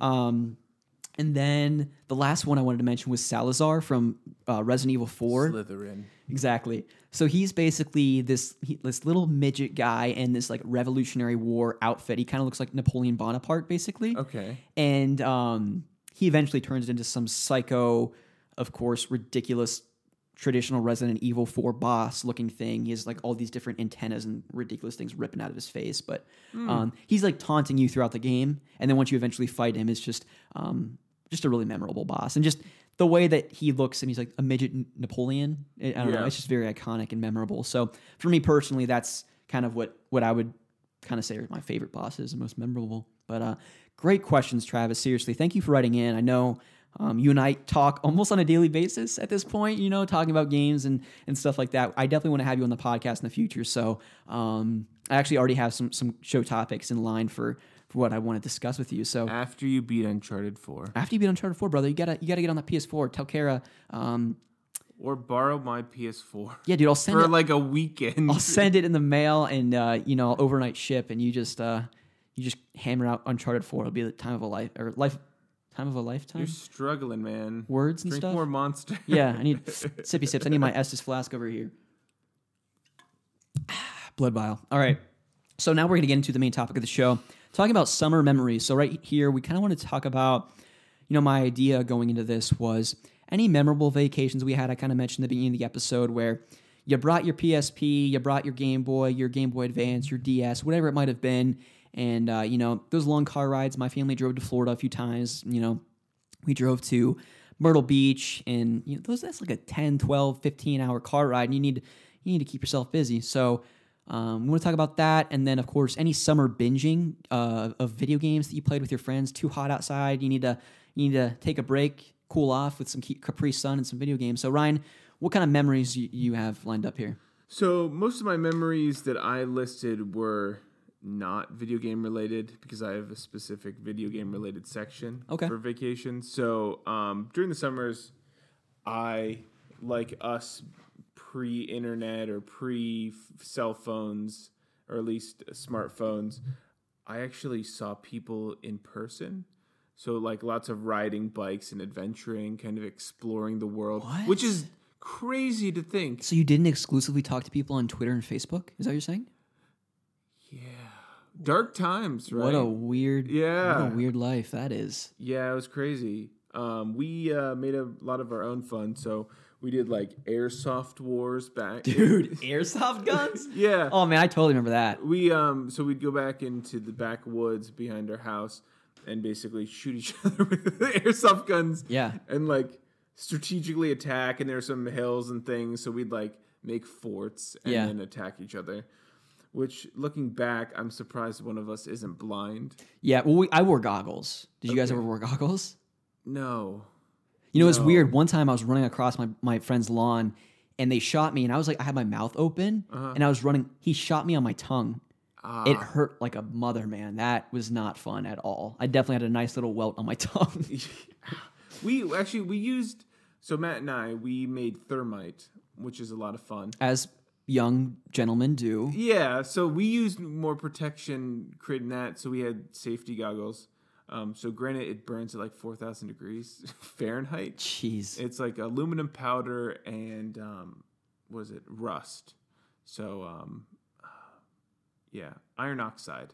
So you mix that, and then you have to light it with essentially magnesium strips you can use. Okay. Or magnesium's in sparklers. So it gets hot enough, that it can light it. And then it gets so freaking bright that you actually have to wear sunglasses on top of your goggles. What the heck, man? And then if you put water on it, it explodes.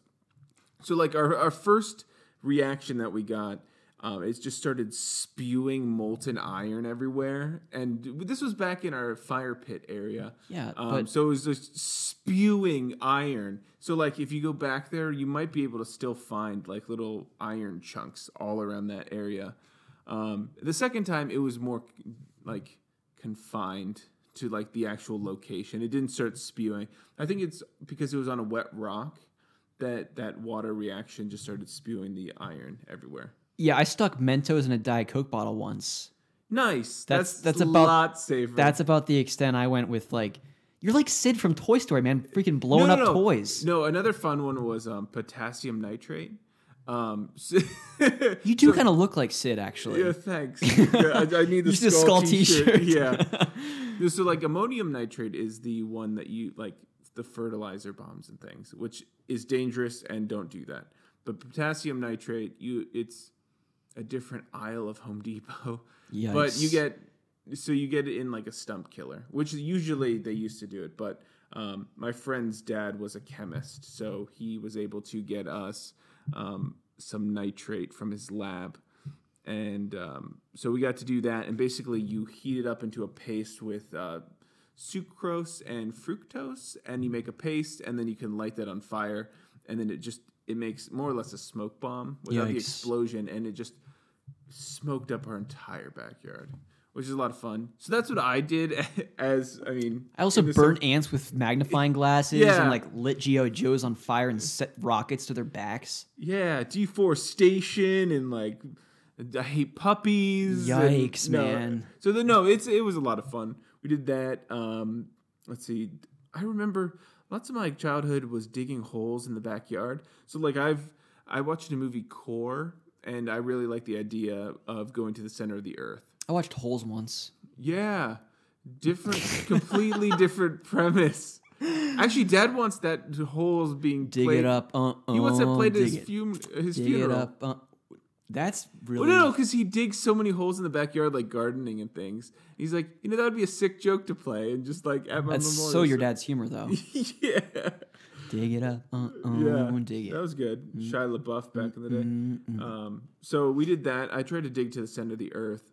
Or at least I was trying to get to the mantle. You're such a weird kid. Yeah, that's why I turned out how I did. But so that was an attempt, and we usually, I think we got 6 or 7 feet down, but then you start hitting roots and things. So you need a pickaxe, and I was little enough at the time that I couldn't wield a pickaxe. I wield them. So then also like a thing that I turned to RuneScape and got my I got 99 mining and smithing. So yikes. So rock hunting was another fun one. The neighborhoods around us weren't really developed yet. So we would just go into these places that they're building houses and just collect rocks, which was a lot of fun. Interesting. Yeah. And then I also lifeguarded and did swimming practice, but that's less entertaining. Yeah. Saving lives. Yeah. Yeah. It's less important than thermite and potassium nitrate. Wow. Yeah. What about you? You were probably more of a normal kid than I was. Yeah. Maybe just a few notches. So anyways, when I was 10 years old, I think it was. My family took a trip to Florida, and unfortunately, we all caught the stomach bug. Like, just the absolute worst bug. Not to go into too many details, but like both ends, all right? And so I had my Game Boy Advance SP and my copy of Super Mario Advance 2, Super Mario World, all right? So this is the port of the Super Nintendo Classic Super Mario World 2D platforming phenomenon of a game. Just absolute masterpiece, okay? And that was my first time playing it. And so while I was like hacking up my lungs and sitting on the John for like 9 hours a day, while it was miserable, I had the sweet melodic tunes of Super Mario World in my eardrums, and I was platforming with Mario and finding all like the intricate secrets and secret passageways and doors and Surprised you weren't fighting that N64 boss. the Great Mighty Pooh. I pretty much was in a very indirect way. But yeah, so I think for me that was such a memorable experience because it turned like an absolute horrible situation into an otherwise memorable one for better reasons, you know. And I love, and that was actually the first time experiencing that game. So it was nice eventually getting the Super Nintendo cart and playing it, as a way it was originally intended. The other memory that I wanted to talk about, so my parents never I didn't get grounded, first of all, really much as a kid. And after I was like 6, I was like never grounded. I don't want to toot my own horn, but I just wasn't a bad kid. And I never had... He's rebranding himself. Exactly. For this podcast. Yeah, exactly. He's actually the Sid of us. I am. He is wearing a skull t-shirt. There it is. There's the pole vault over the line, friends. I hear voices, I think is what your shirt says. This is this is an old t-shirt that I got actually while I was on vacation in Myrtle Beach. It says, "I hear voices and they don't like you." It's a shirt I work out, and I don't wear it to my job on my day to day. Yeah, it's under my suit. Yeah, exactly. My true colors show under my real day-to-day clothes. But anyways, as I was talking about 7 years ago, my mom never, and my dad too, never really limited my video game playtime. Okay. 2 games my mom eventually limited me to playing because I was just stupidly obsessed. Farming game or whatever it was. So, no. One of them was, of course, Kingdom Hearts 1 on the PS2 because she's like, "Rusty, you have to study, you have to do your homework, blah, blah, blah, blah, blah." The other game is a game no one would ever guess. Sims the Urbs in the City on the Game Boy Advance. So my friend got the DS version, and I didn't have a DS at the time, but I'd always bug him to play it because it was just, for whatever reason, my 11-year-old self just thought it was the most addicting and fun game ever. So I eventually got the Game Boy Advance version, and basically it's very different from your traditional Sims games in the fact that you have one specific character that you control, you kind of create. There's actually a story involved with the game. So something about this Daddy Warbucks guy owns this giant hotel chain, and he pulls you in and you work for him, and you clean those cleaners that go down hotels, clean the windows. So you basically do a series of weirdo mini games like cleaning bird poop off the windows. You eventually move out of the hotel and you get your own job. You can kind of walk around the street, converse with the NPC characters. And what was so unique, I guess, for the time on a GBA card is that there were dialogue options. So you talk with these characters and have 4 different options. And as you talked with them, they would react emotionally to what you were saying. And if they didn't, if you're talking about sports to a person that liked shopping and didn't enjoy sports, they would get mad and angry, and their likeness of you or whatever would go down. And so I was just so addicted to this trying to make friends gameplay loop of making friends, and then also the game just ridiculously forced you to shower, eat, sleep, sit down. You couldn't do certain things you didn't do in real life because you were doing it in the game. Yeah, so it was Sims overload. Basically, you couldn't, when you came home from work, you couldn't watch TV, or you couldn't, play video games or whatever until you sat on the couch or ate food or showered or went to the bathroom. It was ridiculous how much you had to monitor that stuff. Mm-hmm. But for whatever reason, I was just so incredibly addicted to it, and eventually my mom like took my Game Boy away and was like, Rusty, you need to chill out. So you're like Why- MMO Why addiction. don't why don't you live your real life and stop playing with Johnny Tsunami over here with his like little Game Not Boy a Advance? bad Disney movie reference. Not a bad, yeah, it's a Yeah. pretty decent movie. Pretty good. But yeah, such a weird game. But for whatever reason, I loved it, and I really just took away half my summer because I played it to death. The other one I want to quickly speak to, I guess two. So I mentioned it earlier in the episode about watching the 2010 World Cup and playing, like Scrabble and Payday and all that fun stuff. But the other thing is just playing Rock Band with my friends. You know that endless set list where it was like 54 songs or whatever it was, and you had to play it straight. I just had so much fun with those games back in the day. I remember distinctly going into Game Crazy, the Hollywood video kind of tie-in game store that was kind of attached to it, and seeing the kiosk there with Guitar Hero. This is before it was like big, okay? Yeah. And I saw this like plastic. I played Guitar Hero before it was cool. Yeah, man, you know how it is. I'm just a super hipster, man. But anyway, so it was sitting there, and there was no one in the store, and I saw this plastic guitar at the kiosk, and I asked the associate there, I'm like, what is this? Like, why are these different colored buttons? You have a little strum thing, and he sat there and demoed. He played like Killer Queen or whatever song he ended up playing for me, and I was just mesmerized because that was a time when I was really getting into the Nirvana, the Bon Jovi. I was wearing band T-shirts and stuff like that, and I was just like, I need this in my life. So I took it home, and that first 5 song set list. It's like you have, I think Hearts, like what's her Barracuda or something. Barracuda was something one like that was definitely overplayed. In something our like house. that, and then there was Killer Queen, just all those iconic rock songs, and I just fell in love with the game. I called my buddy. Dragon Force, Oh, what was the name of that song? Fire and Flames. Insane. My buddy Scott was a master. I kid you not. He could play that game behind his back on expert. There's a special place for people like Yeah, for real. Scott was like a gaming savant. That kid, if you're listening, Scott, love you, man. Miss you. We need to What it went hook from up. expert, and then what was the final? Is that the final? Expert's the final. Yeah, it was Okay. easy, medium, hard, expert. Okay. And he could play through the fire and the flames on expert behind his back. Yeah, I think I made it through crappily on expert. I never made it through. Oh my word, no way. Yeah. I didn't want to take the time to do that. I played on expert, but that was a song that I could never pass. Yeah. But yeah, I don't really know how I got into that tangent about music rhythm games. But for me, Guitar Hero, when I got that, it was just such a memorable gaming experience. And It's a lot of fun. I immediately called my buddy Nate, and I was like, brother, you got to come over to my house right now. I have like the next big thing. And of course, It was exploded, huge. and Activision beat it into the ground with like 50 million Guitar Heroes and spinoffs, and now it's Have dead. you seen like that Now CD? They're at like Now 66. Yeah, dude, I had the first Now.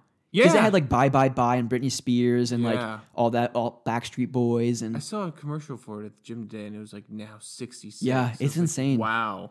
yeah, I mean they come out with them like every year or whatever. Yeah. With like the top 40 song, like whatever those, I don't even know how It's many. multiple times a year because Bye Bye Bye was not 66 years ago, right? Oh yeah, you're definitely right. They'd have to do it. Well, yeah. it was like they probably came out like 90, Playing, 98 or something Piano like that. Man and stuff. Yeah. Now one. No, yeah, I mean I think it was. The Entertainer over here. So they've probably been coming out for 20 years. So maybe like 3 a year, which seems excessive. Yeah, I mean they're at 66, so they passed excessive a long Yeah, time ago. I don't know how they managed to do that, but that's weird. Or just any physical copy of music. Yeah, Yeah, maybe Weird. it's just iTunes. I don't know. yeah. Well, this is a fun episode. Is there anything that you wanted to add? Yeah, no, I didn't even go into my memorable vacations in video games. Oh, I know. I wasn't going to let you talk about that. Okay, well, shoot. All right, no, I forgot. I am genuinely curious. I want to know about this, so go for it. Why? If you weren't curious, he would have stuck with the first one. Yeah, if you would have told me something that was just like not fit for the show, Yeah. I'd have been like, bro, get So out of here. we ended up driving to Maine. I don't know how long ago. We were somewhat little, but on the way up, excuse me, we played Barbie Pet Rescue, and Which we still have. Do you really? Yeah, Lauren still has the Game Boy Color copy. I wonder if she still has her like 100% of that game. Well, basically, you're obviously Barbie, and you rescue pets, and there's like abandoned animals, and she has this RV and things. So we played that. Actually, Lauren more so than I, and then we were in Maine, and they had no air conditioning, and it was like 95 degrees in the summer. So it's Lovely. super brutal. So at night, to kind of stay cool, and we would just play Barbie Pet Rescue. We ended up just beating it, collecting all the pets, saving everything. Yeah, not my finest moment. It's funny though. I didn't have one of my mom's friends like let us borrow their PS1 collection of games for like a week or something, and I played a Barbie PS1 game, and I just remember like one specific thing. It was like there was like a collection of mini games almost, and there was a skiing game part of it, and I loved that. Yeah, it reminds me of, what was it, SX Trixie? Oh, dude, do you remember those? Okay, Whatever happened to those? First of all, there was SSX was a launch title for the PlayStation 2. Then there was SSX Tricky, which was phenomenal. It was. Then there was SSX 3, which is the definitive SSX game in my opinion. What was that console on? PS2. All three of them came out on PS2, and then eventually there was Blur on like the Wii and stuff, that's when it got to be kind of garbage. And then there was, I think, On Tour. You still have a PS2, right? Dude, I have hundreds of PS2 is like my main. Do you still have game. those games, or do you have those games? I don't. I'll get on eBay tonight. You know how it goes. I downloaded the app, so that might be because I want to play those again. Yeah, those dude, were nostalgic. Excellent games. You know, I really miss, not to go on too much of a tangent here, EA Sports Big. Those games. So that was like the SSX games. Making a lot of weird noises tonight. I am, dude. I'm dude. It's probably the monster. Monster jacks me the heck up. But anyways, terrible for you guys. Don't drink this stuff. It's so bad for your body. Yeah. If you want your organs to dissolve, mostly your esophagus. Yeah, seriously. Yeah. But the EA Sports big games, so you have your NFL Streets, NBA, FIFA Street. Those games are so great, and the genre has completely gone away. I don't even know where EA Sports big is these days, but it needs to come back. So Probably full of microtransactions. Probably. Yeah. Thanks, EA. The next one is Myrtle Beach. So we ended up going down there. And this was right after Soul Silver came out. So not a good time to have a vacation because I got distracted. So like I got invested in one of my friends that was back in high school. He got it as well. So we were texting back and forth like, where are you at? What gym? And Silver was the one that you can go back to Kanto afterwards. So I ended up beating that on the vacation, and my dad was super angry that I was just playing Game Boy while I was in. Dad, you understand Johto region, man? I gotta. He was not buying Cynical. that as a reasonable response to being on vacation, which I totally understand. Looking back, and then we went on a college visit down to North Carolina at App State to visit one of my friends, and I played, what was it, on PSP, there was Ultimate Alliance. Oh, yeah, dude. It was like the beat 'em up Marvel game. Yeah. That was 3D. Magneto was super awesome. That was a lot of fun. Those games are so great. Because, it was like, and I loved it. Destructible stages, too. Yeah. That was crazy. I'd love to get it for 360 and you and I could co-op together because that'd be so fun. Another series of games that kind of came out before that was on the PS2 that I also want to get, I think you'd like, or the X-Men Legends games. Okay. So you basically play as the X-Men. Basically the same thing. You have 4 people in your party. You go around in these like 3-dimensional environments and just beating people up. Yeah. But yeah, Marvel Ultimate Alliance games were fantastic. That was a lot of fun. And I just remember you could like beat up a wall or whatever, and then you get the metal pike. And you could just start piking the other like superhero, which is really awesome. And then I have 2 dungeon crawlers. So I have Untold Legends, Brotherhood of the Blades. Awesome. I had that game. That was a lot of fun. It was like a Diablo clone, but so great. Yeah, so before this, I actually went to my parents' house and had to find my charger for my PSP and my PSP itself, and then look through my save files to find the names of these games.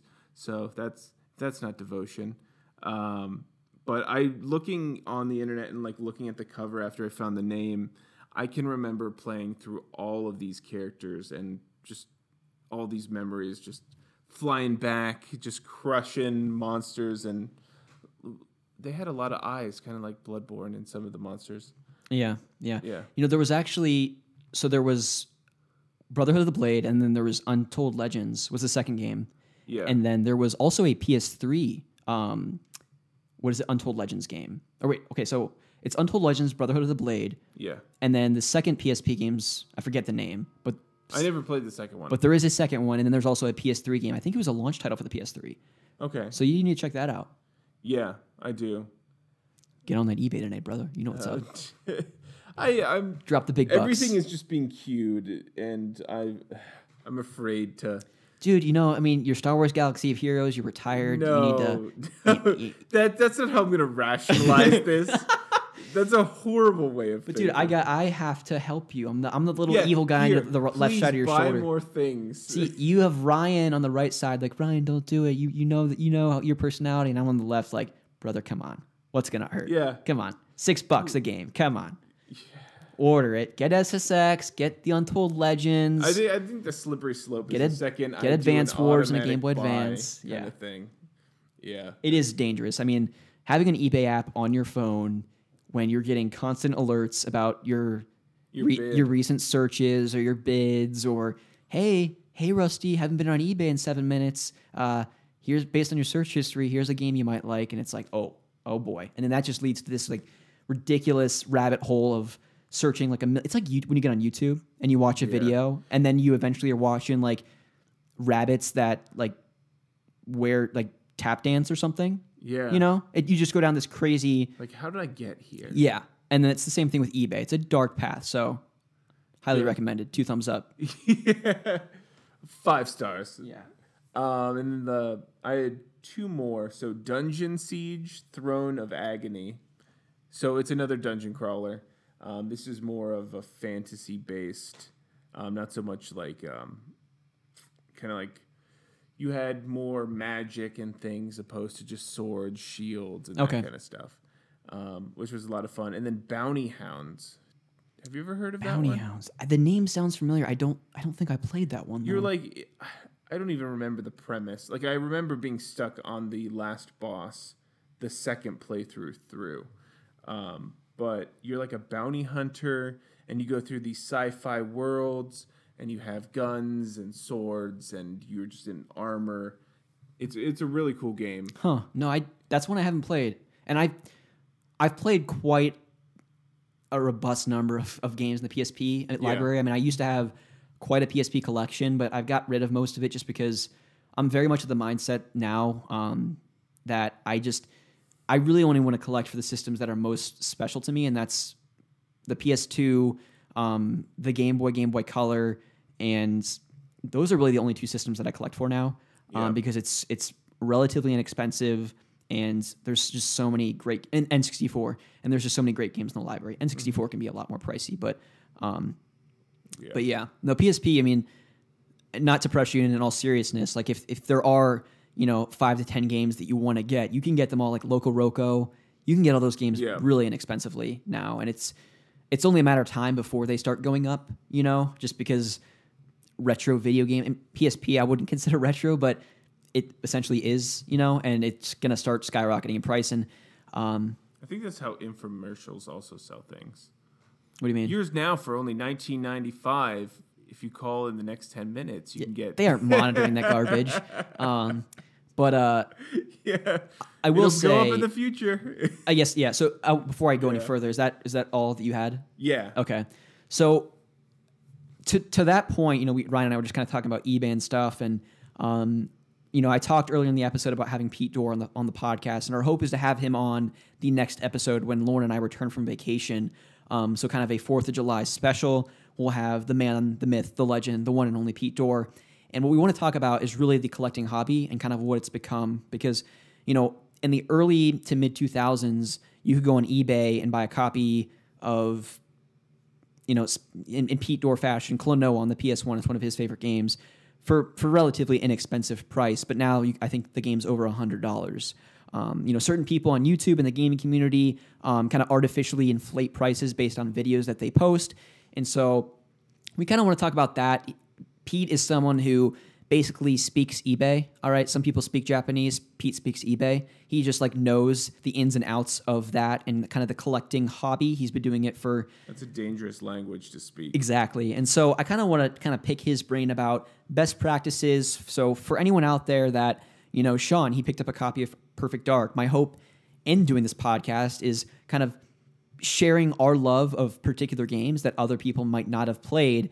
And so in doing so, they start searching for these games. But I also want we artificially inflate. but I also want to be mindful of people's wallets, and I think Pete Dorr can kind of speak to that and kind of best practices for going on eBay, making sure you're buying from the right people at the right times and stuff like that. And Lauren can speak to your binges. Yeah, she can certainly attest to my crazy buying habits in the past few months. Yeah. But another show topic that we want to bring Pete on for, since he's a little bit older than us, and so he probably was He's like 63. 64 actually. Yeah, he just turned 64. Oh, happy birthday. Yeah, happy birthday, Pete. Kidding. Yeah, Pete's 50s. just a little older than us. But anyways, he was, at a great age when the PS2, GameCube launch, Xbox launch was kind of going on. But, Ryan and I, we talked about in a previous episode kind of our love for the GameCube, its uniqueness, and we kind of want to talk about the launch of the GameCube, its history leading up to launch, some of our favorite games for the console and stuff like that. So we want to bring Pete on to kind of talk through all that and just pick his brain about his, experience for Twitch and YouTube and all that fun stuff. So definitely stay tuned for that. I think it's going to be a super rad episode, and we definitely want to have more guests on in the future too. But what better way to kick it off than with the mighty Pete Dorr? So with all that being said, Ryan, anything else you want to add to the episode? Yeah, we still have one more topic. Notable game binges over the summer, right? For me, it was just Rock Band. I didn't really have anything else. Okay, so mine is Resistance 1. So my best friend through elementary school and middle school moved away after 8th grade, after our DC field trip. So I know it's 9.5 hours past your bedtime, but try and sit up. I'm pretty close. You're close. I'm just saying, Yeah. don't get that close, please. But just make sure you're not falling asleep. So Max ended up coming back to visit maybe a summer or two after he left. And originally he had like a week left, or like a week to spend with me, his best friend. Yes. But his parents required him to spend time with his grandma up here. So we only had 4 days. Can't be ditching Grammy. Grammy needs love. Well, we had a friendship and an unbreakable bond as bros. We're nerdcasting here. So, yeah, we had to utilize that allotment of 4 days. So what we did unhealthily was went to Kroger and we bought like 2 of every energy drink, and we had this giant pot in our basement that was used for like boiling lasagna noodles. And I mean, it looked like a witch's cauldron. So we emptied all of like 2 of every energy drink, and I think we did like 3 5-hour energies and like 3 5-hour energy ultras. So this thing was like pumped full of hours of energy. Yikes. That's and just heart attacks. 30 hours of energy, man. Yeah, it's way too long. So what we did, we ended up pouring both of those into lemonade pitchers, and as crazy people do. Yeah, we put them in our basement fridge, and anytime we would get tired, we'd be like, all right, get a cup of our energy drinks. Yikes. And so I slept an hour in 4 days, and the only time I slept an hour is because he had to go visit his grandma for like lunch or something. So in this time, we beat all of Resistance 1.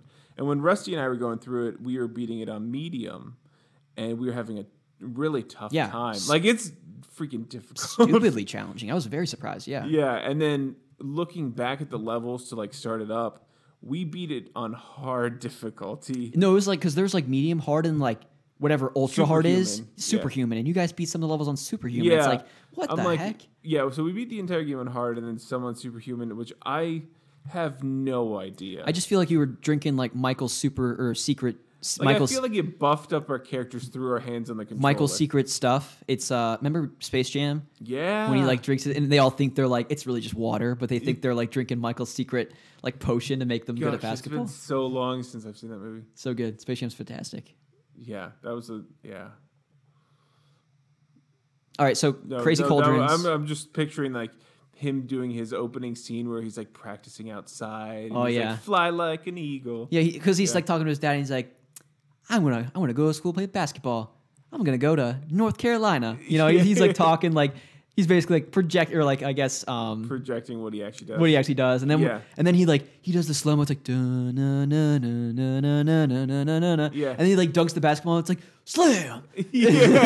Welcome to the jam, and then it like goes to like. Doesn't he get sucked into like a golf hole with Larry Bird? Yeah, because Bill Murray's sitting there and he's like talking about how clear Larry Bird because he's clear. Yeah, because he's like so pale or whatever. Yeah.